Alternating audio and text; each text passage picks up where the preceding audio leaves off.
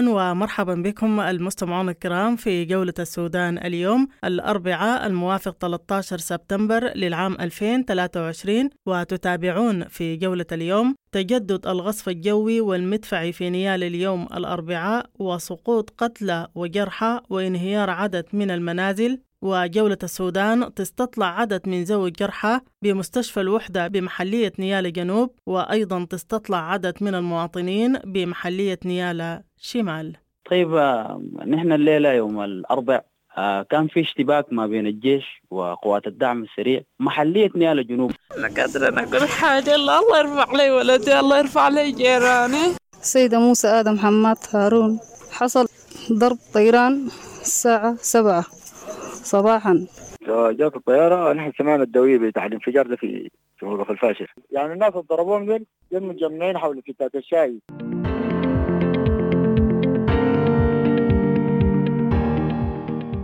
وفي جولتنا أيضا نزوح عدد كبير من العائلات من منطقة أم بدة إلى محلية كرري بأم درمان. في موجة بتاع نزوح شديد من أم بدة اتجاه جوال الثورات.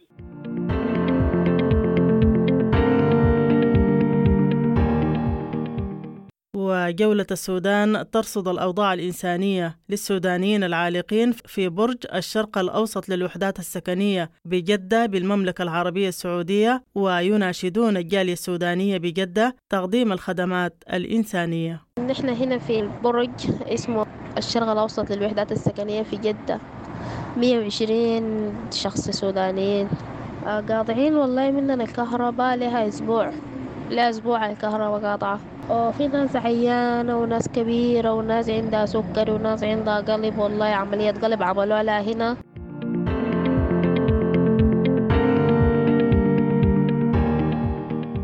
وتتابعون في جولة اليوم أمطار تؤدي لانهيار منازل وعدد من الوفيات بعطبرة بولاية نهر النيل. هناك سقوط للمنازل بكميات كبيرة في المناطق الشعبية، تحديدا وحدة الأدبراوي في الولاية محلية الدهمر منطقة المقرن. أيضا هناك أسرة كاملة بحي الجيش مدينة عطبرة كانوا ضحايا.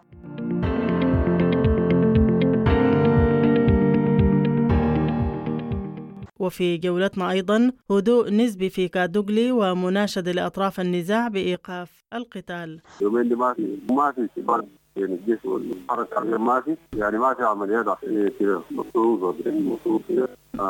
الهدوء نسبي.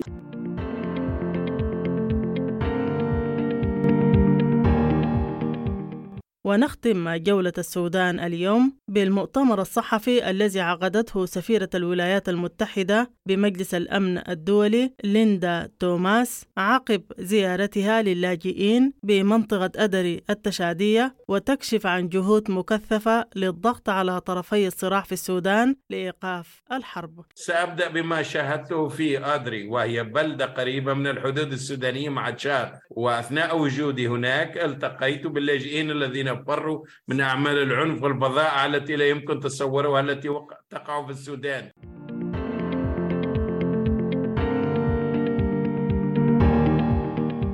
كالعادة نبدأ جولتنا بعناوين الأخبار. مجلس الأمن يعقد جلسة عصر اليوم الأربعاء بشأن السودان ويستمع للتقرير الربع السنوي لبعثة اليونت أمس. بعثة السودان في الأمم المتحدة تهدد بعدم مشاركتها في اجتماع مجلس الأمن اليوم الأربعاء في حال تقديم فولكر بيرتس للتقرير. وغرفة طوارئ مبدة تكشف عن مقتل 6 أشخاص وإصابات آخرين وانهيار عدد من المنازل في قصف جوي على مبدة الحارة الرابعة مساء الثلاثاء. محامو الطوارئ مقتل 30 شخصا من بينهم نساء وأطفال في غارة جوية على سوق المواشي بحلة كوكوب شرق النيل. محامو الطوارئ القصف الجوي والمدفعي على المناطق المأهولة بالمدنيين يندرج تحت جرائم الحرب والجرائم ضد الإنسانية. الناطق باسم القوات المسلحة يتهم الدعم السريع بقتل 2 من المواطنين في عيد بابكر وإجبار 40 أسرة على إخلاء منازلها في الموردة. البرهان يزور تركيا اليوم الأربعاء في خامس زيارة له منذ خروجه من الخرطوم. وفيات وانهيار كلي وجزء للمنازل بعدد من أحياء مدينة الدامر وقطع طريق التحدي جراء السيول. الاتحاد الأوروبي يعرب عن قلقه العميق إزاء الهجمات واسعة النطاق على المدنيين في السودان، خاصة عمليات القتل والعنف الجنسي. فولكر تورك: الحكم العسكري لن يحقق الاستقرار في السودان وسيؤدي للمزيد من الاضطرابات. المفوض السامي لحقوق الإنسان: رصدنا 95 حالة عنف جنسي، من بينهم 75 امرأة ورجل و19 طفل منذ اندلاع الحرب. 120 منظمة غير حكومية إقليمية ودولية تدعو خلال جلسة مجلس حقوق الإنسان لإنشاء آلية مستقلة للتحقيق بالسودان. ألمانيا والنرويج والولايات المتحدة والمملكة المتحدة تؤكد أن الحرب في السودان من أخطر الصراعات بالعالم وتطالب بوقفها فوراً. ممثلة قطر في مجلس حقوق الإنسان تجدد مساندتها المبادرة السعودية الأمريكية لوقف الحرب بالسودان. تركيا تؤكد أهمية وحدة السودان وسيادته، وروسيا ترفض أي وصفات خارجية لحل الأزمة السودانية. تفشي واسع للحمى النزيفية في كسلة وانتشار للنواقل، والسلطات الصحية تبدأ في مكافحة النواقل. إعفاء مفوض العون الإنساني بعد ساعات من تمديده صلاحيات شهادات التسجيل والتجديد للمنظمات الوطنية والأجنبية. مرحبا بكم من جديد المستمعون الكرام في جولة السودان اليوم، ونبدأ جولتنا من مدينة نيالة حاضرة ولاية جنوب دارفور، والتي تجدد فيها الغصف الجوي والمدفعي صباح اليوم، حيث غصفت طائرات الأنتينوف التابعة للقوات المسلحة تمركزات لقوات الدعم السريع، وأيضا غصفت الأسواق وعدد من الأحياء السكنية بالمدينة، مما خلف عدد من القتلى والجرحى. جولة السودان أجرت استطلاع وسط ذوي الجرحى بمستشفى الوحدة بمحلية نيالة جنوب لمعرفة عدد الإصابات والأوضاع العامة للجرحى بمحلية نيالة جنوب. طيب، نحن الليلة يوم الأربع كان في اشتباك ما بين الجيش وقوات الدعم السريع في الاتجاه الجنوبي، مدخل مدينة نيالة كبري مكة والأحياء حي الوحدة، الحارة الأولى والسوق الشعبي والأماكن دي محلية نيالة جنوب. جات طائرة حربية من الطراز الأنتينوف، ويعني قصفت عدد من المواقع، قصفت منزل للمواطنين في حي الوحدة هنا، خلف أضرار كبيرة جدا وسط المواطنين، في وفيات، في جرحى، ودانة أخرى وقعت يعني شرق السوق الشعبي، برضو عدد كبير من الجرحى تم إسعافهم المستشفى التركي. أنا زرت بعد الحادث المباشر، مشيت لمستشفى الوحدة، لقيت عدد كبير من الجرحى برضو حيتم تحويلهم للمستشفى التركي لتلقي العلاج. نحن دارين نشوف الوضع الآن. أنت الآن زرت مستشفى الوحدة ووقفت على الجرحى بالتقريب، يعني عدد الجرحى تقريبا كم، ونوع الإصابات ذاتها شكلها كيف؟ طيب، الإصابات خطيرة، يعني خصفي طيران روايش هائلة جدا، حتى الروايش دي سقطت يعني مسافات بعيدة. يعني أنا لقيت مواطنين مسافة بعيدة، مسافة يعني أكثر من كم كيلو، نص كيلو، الروايش دي سقطت. طيب، الأضرار بالغة، يعني إصاباتهم خطيرة، في وفيات. يعني عدد، أنا لقيت الإحصائية بتاعت المستشفى الوحدة عدد 9 جريح واثنين من الناس اللي توفوا. وده بالإضافة حكيت مع الناس إنه في السوق الشعبي في عدد من الجرحى تم نقلهم، يعني قرابة 6-7 جريح، بالإضافة لعدد من الناس اللي هم قتلوا أو المتوفين. فأنا قابلت ناس كرري جابوا الجرحى هنا، جزء من الجرحى في الطفل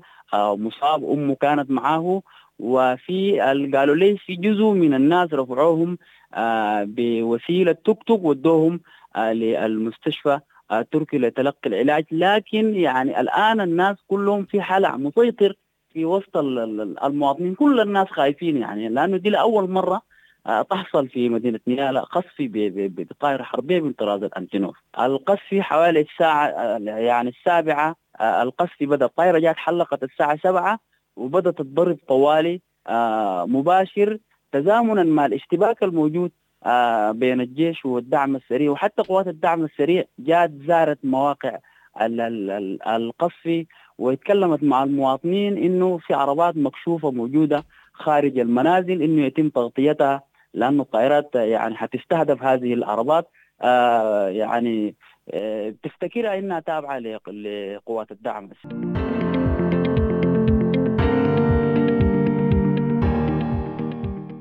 انها طايرة وكجان ما حرفوا حاجة، ذات الوضع دي بهدلتنا.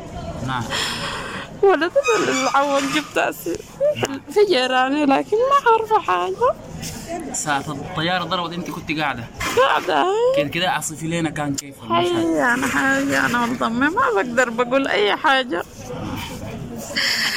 ما قادرة أقول حاجة. الله يرفع لي ولدي، الله يرفع لي جيراني. طيب جيرانك زي كم كده يدعوه جيرانك؟ والله ما عارفة أنا.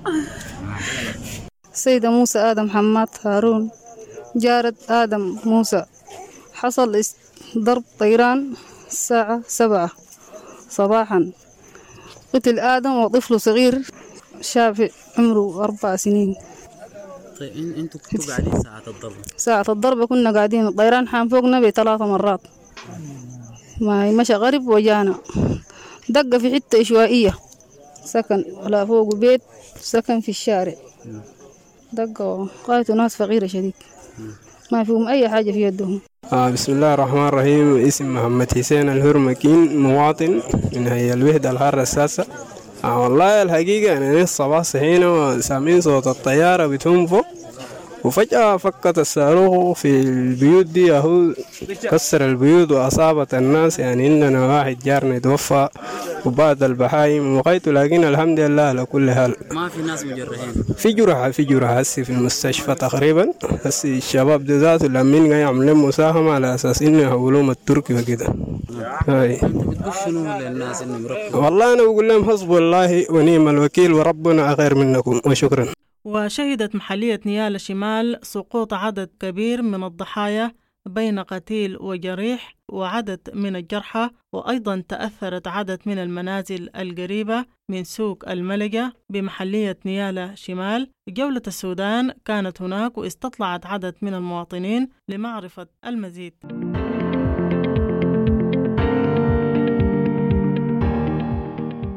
ضرب في سد العالي وفي الملجا وفي كوريا وفي تكساس، كلها دي فيها ضرب. كانوا المقصود يضربوا المكاتب بتاع الجهاز الامني دي وضربوا بيوت مواطنين. للاسف يعني انه الضرب ده كله في المواطنين، يعني ما يعني هم بيقصدوا انه تجمع الدعم سريع، لكن بتجي في المواطن. يعني ما في زول حس لحد الان الضرب الفصل في هذه توفى ولدها قبل ساعه بالتحديد كده، قبل ساعه بالتحديد جات الطياره. نحن سمعنا الدويه بتاع الانفجار ده في غرفه الفاشر. يعني الناس اللي ضربوهم دول متجمعين حول فتات الشاي القهاوي. بالتحديد نيال الثانويه، البيوت بتاعت نيال الثانويه الجهه الشماليه. الناس طلعت يعني لما الطيران دي يجي بيطلعوا برا لما هنا يروق.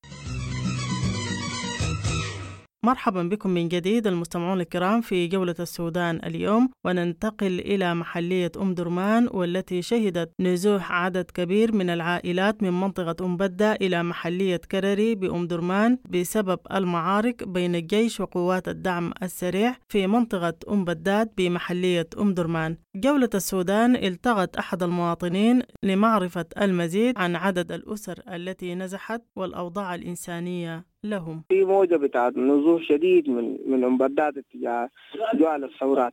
والله من أمس والليلة والأمس يعني ليه أسبوع كامل موجة بتاع نزوح متواصل. أنا حتى بيقوا جوحي ساكنين في بعض المدارس الحكومية. الثورة في الهارة 55 وفي 60 كده. هو في 25 مبدات 25 26 27 18 20 يعني مبدات ده يعني بتفاصيله يعني عم بدقوا من طرف بس. الناس اللي بيموتوا كلهم مواطنين لحدهم البيوت وبيموتوا من المواطنين هذول. يعني تقدر تحس انه زي اللي عندهم عمليه بتاعت انه الناس القاعده دي يا حراميه يا دعامه يتم ابادتهم اباده جماعيه. والله ده الحاجه اللي ماشيه في البلد. يعني شايفين انه الناس المهمين اللي هم بيعتبروهم اصول واليوم الحقيقي في البلد سافروا طلعوا بعد ده خلاص الباقيه دي كلهم ياهو جايين من الاقاليم اكس وزد. انا يا حراميه يا قابل للدعم. السرقات دي كميه يعني اسسوا يعني للاسف الجيش يعني بيقوا حتى يسرقوا المواطنين والمحلات المخازن بتاع التجار يجي بيعرضوها في سوق صابرين. يدرس القوات المسلحة كلهم هايدهم قاعدين بزيهم الرسمي وبأصلحتهم وقاعدين بتاجوا ويشيلوا عينك يجي يأجروا لهم تكاتك أو عربات حافلات أو روزات يشحنوها فل وبيركبوا معاه 2 3 يجي يمشوا. بعد ذلك مكيفات ثلاجات فول مصري المهم أي حاجة يبغاها بيشيلوا بيجيبوا بيعرضوها في السوق. عاملين لهم سوق ذات في سوق صابرين وتعرف في سوق بتاع 5 دقائق. مرحبا بكم من جديد المستمعون الكرام في جولة السودان اليوم، وننتقل إلى المملكة العربية السعودية، حيث ناشد عدد من السودانيين العالقين في برج الشرق الأوسط للوحدات السكنية بجدة ناشدوا الجالية السودانية بجدة تقديم الخدمات الإنسانية لهم بعد قطع الخدمات الإنسانية من القائمين بإدارة برج الشرق الأوسط للوحدات السكنية بجدة بقطع الكهرباء والإمداد المائي عنهم. جولة السودان التقت إحدى السودانيات العالقات لتشرح لنا ما هي أوضاعهم الآن. مرحبا بك. نحن هنا في البرج اسمه الشرق الأوسط للوحدات السكنية في جدة. 120 شخص سودانيين كلهم قاطعين والله مننا الكهرباء لها أسبوع الكهرباء قاطعة. وفي ناس عيانة وناس كبيرة وناس عندها سكر وناس عندها قلب، والله عملية قلب عملوها لها هنا. في ناس عندها عملية عيون وفي ناس عصيرة ومواضيع حالة صعبة شديد والله. والناس دي كلها بيوتها فيها الدعم وما عندهم طريقة يرجعوا، حتى لو قلنا يرجعوا قروشها كلها خلصت، يعني ما عندهم قروش يرجعوا بها، فما عندهم طريقة يرجعوا أصلا لأنه كلهم ساكنين الخرطوم. الناس دي كانت 500 شخص كلهم سافروا، بقوا 120 دل ما قدروا يسافروا لأنه كلهم بيوتوا فيها الدعامة وكده، ما عندهم ناس يمشوا ليهم. حتى لو قلنا نأجر في الولايات، الإيجار في الولايات مليارات. بسأل يعني الناس الخيريين دين بكده يساعدوا الناس هنا، يعني بس إن شاء الله يشوفوا لنا سكن أو يدفعوا لنا حق سكن لمدة شهر واحد أو حق الكهرباء وعلى الأقل وجبات للناس. يعني بجد هنا الناس يعني ممكن نقول يعني وضعهم كعب شديد والله. في ناس ريال واحد ما عندها عشان يجيبوا بيه لبن من البقالة. الناس قاعدة في الكافيه، قفلوا منهم الكافيه، طلعت السطوح فوق، بقت بتقعد في السطوح بالليل، قفلوا منهم السطوح، بقوا قاعدين في الغرف من غير كهرباء، ما عارفين يمشوا وين ولا عارفين يجوا وين. بقوا ينزلوا تحت الريسبشن، شالوا الكراسي من الريسبشن وقفلوا الكهرباء من الريسبشن، قفلوا منهم المكيفات. مرحبا بكم من جديد المستمعون الكرام في جولة السودان اليوم، وننتقل إلى ولاية نهر النيل، والتي شهدت أمطار غزيرة يوم الاثنين استمرت ل3 أيام بمدن الولاية المختلفة، مما أدى إلى سقوط عدد من القتلى وانهيار عدد من المنازل. لمعرفة المزيد معنا مراسلتنا من مدينة عطبرة حاضرة ولاية نهر النيل. بعد هطول أمطار غزيرة جدا لمدة 3 أيام متفرغة مصحوبة بالعاصفة على مستوى الولاية، وكان نصيب مدينة عطبرة النصيب الأوفر من هذه الأمطار الغزيرة والأعاصير. وكان القريب في هذه المرة خريف هذا العام 23 أن هذه الأمطار مصحوبة بأعاصير قوية جدا اقتلعت الأشجار وألحقت الأضرار بسقوف المنازل، خصوصا محلية عطبرة لأنها المحلية الكبيرة والتي تحتضن كميات كبيرة جدا على غير العادة من الناجين من الحروب التي اندلعت في أبريل في شهر رمضان. لم يسعفهم الحال وضيق ذات اليد في أن تتم الصيانة لمنازلهم في ظل غياب الدولة الحقيقية وفي ظل الأزمة المالية وتوقف المرتبات لما يقارب 4 أشهر المتواصلة. أيضا من الملاحظات أن الآن هناك مناطق كثيرة جدا مهددة نتاج هذه الأمطار، وهناك بعض الأضرار المتفرقة على مستوى المدينة. هناك سقوط للمنازل بكميات كبيرة في المناطق الشعبية، تحديدا وحدة الأدبراوي في الولاية محلية الدهمة منطقة المقرن. أيضا هناك كثير من المنازل المتصدعة بكثير من أحياء مدينة عطبرة أيضا مهددة بالسقوط، وهناك منازل كثيرة جدا تضررت الأسقف فيها، مما أدى إلى أن تخزن كميات كبيرة من الأمطار داخل المنازل والغرف. أيضا الشوارع حدث ولا حرج، هناك كميات كبيرة من المياه التي ربما تكون مأوى للبعوض، وأيضا هناك ظهور لتوالد الذباب بكميات كبيرة. إذا لم تتحرك المحلية في هذا الإطار ربما تكون هناك كارثة إنسانية. في ذات الإطار كميات المياه الكثيرة المصرفة في الأحياء داخل الشوارع الداخلية، هذا ينعكس سلبا على حركة المرور. أيضا سوق المدينة هناك كميات كبيرة أيضا هي تعيق الحركة مع ضيق سوق المدينة وتزايد الوافدين أو الناجين إلى المدينة، مما ينعكس سلبا على جميع الخدمات التي تقدم والتي كان يجب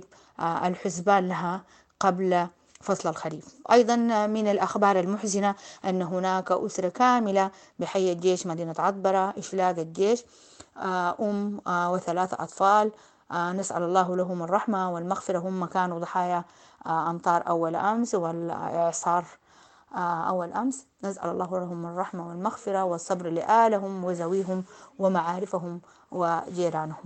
علما بأن الفقيدة تعمل بالقوات المسلحة مستشفى السلاح الطبي، نأمل ونتمنى ونتضرع لله رب العالمين أن تقف هذه الخسائر عند هذا الحد، وأن لا يصيب سكان كل السودان ولا كل المواطنين أي أذى نتاج هذه الأمطار. ونأمل ونتضرع لله سبحانه وتعالى أن يمر فصل الخريف لا فاقدين ولا مفقودين. ونأمل أن تكون هذه رسالة منا واضحة في راديو دبنقا. أنا نجود من مدينة عطبرة مراسل لراديو دبنقا، أن تكون رسالة توضع في بريد كل المسؤولين وكل المحليات في أن يتم الاستعداد بشكل حقيقي وبشكل علمي وشكل سليم للمواسم القادمة. شكرا جزيلا. كنت معكم أنا نجود الشلالي من مدينة عطبرة ولاية نهر النيل. مرحبا بكم من جديد المستمعون الكرام في جولة السودان اليوم، وننتقل إلى حاضرة جنوب كردفان كادوغلي، والتي تشهد هدوء نسبي بعد القتال الذي شهدته المدينة بين الجيش وقوات الحركة الشعبية قطاع عبد العزيز الحلو، مما أدى إلى نزوح داخلي للمواطنين وتوقف معظم المؤسسات الخدمية. جولة السودان التقت أحد المواطنين ليكشف لنا الأوضاع في كادوغلي. اليومين دي ما في اتفاق بين الجيش والحركة، ما في عمليات عسكرية كده مفروضة كده. الهدوء نسبي، لكن ما زال اللي هو الشغل بتاع النزوح الصغير، يعني الناس اللي نزحت من الأحياء شهدت اشتباكات الأيام اللي فاتت دي، حتى الآن هم بالمدارس وبالمهم يعني برا منازلهم حتى الآن ما عادوا، لأنه حتى الناس اللي عادوا جزء منهم عودة إلى البيئة. يعني الهدوء حدث، ما في نظام كامل. حتى الآن الناس متوقع إنه ممكن يكون في كربات اليوم، خاصة كل يوم وثاني نمشي يعني في برد بتاع زليلة ما معروف هوية شنو ولا هنا إلى المهم الناس دي نفس هذه دخلنا إنه الناس كثير من أو إنه ما ترجع على في المدارس الصحية في المدارس في المباني الحكومية مهم قاعدين الآن. نعم. الوضع الإنساني في جدا للغاية، ظروف معيشية ضنكة للغاية. هو لأنه جل الناس كان هو على المستويات، كل النازل أو معظمهم معتمدين كان على إنه على الدولة يعطوا مرتبات بمقاعد تماما. الناس المعتمدين كان على الإعاد وإعتبار إنه الموسم اللي هو موسم فاشل بكلمة المعنى، موسم فاشل لعدد الضرب كثيرة، منها حرب واحدة من المطر ما في، أو الناس الزرعوا حتى هم ما قدروا يحصدوا محاصيلهم، باعتبار المحاصيل اللي بيزرعوها في اليوم الفجر بتاعت يعني أغسطس اللي هو في ساعة يونيو دي كان في محاصيل بتمرض في الفترة دي بتغطي حولية الناس الآنية لغاية ما المزرعة الكبيرة اللي هو محاصيل الزرع وكده. دي الآن ما في، يعني دي انعدمت. حتى الناس الزرع ما قدروا يحصدوا باعتبار انهم معظمهم ما قدروا يحصدوا حتى محصولات.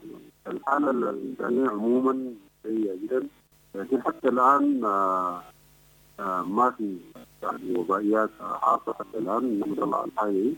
لكن أنا لا أعرف إنه وارد إنه إذا حصل تسدد مواطنين في المناطق دي بتاعت المدارس ممكن نحن نلوث الدين بلوث البيئة.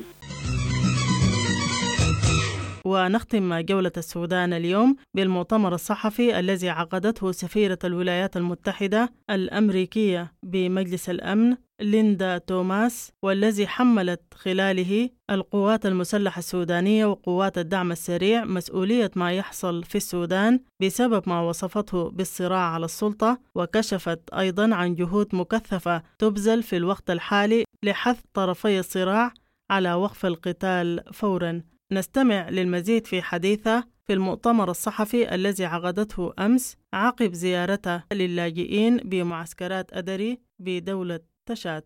أريد أن أحدثكم بإيجاز عن رحلتي إلى تشاد وكابو فيردي. سأبدأ بما شاهدته في أدري، وهي بلدة قريبة من الحدود السودانية مع تشاد، وأثناء وجودي هناك التقيت باللاجئين الذين فروا من أعمال العنف والبضائع التي لا يمكن تصورها التي تقع في السودان. كما أخبرني الكثير عن مدى امتنانهم للشعب التشادي الذي رحب بهم ودعمهم في هذه المرحلة المحفوفة بالمخاطر. وأنا أيضا أود أن أعرب عن تقديري العميق للحكومة والشعب التشادي في جميع أنحاء البلاد، كذلك لجميع العاملين في مجال الإغاثة الإنسانية الذين يبذلون الكثير بموارد قليلة والذين ينقذون الأرواح.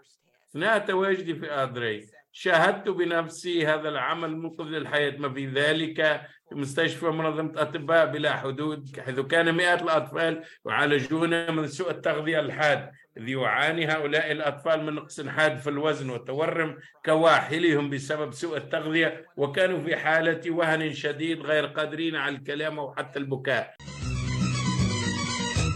بهذا المستمعون الكرام نصل بكم إلى ختام جولة السودان اليوم، قدمناها لكم من راديو وتلفزيون دبنقا. حتى الملتقى، لكم تحياتي وتحايا الفريق العامل، إلى اللقاء.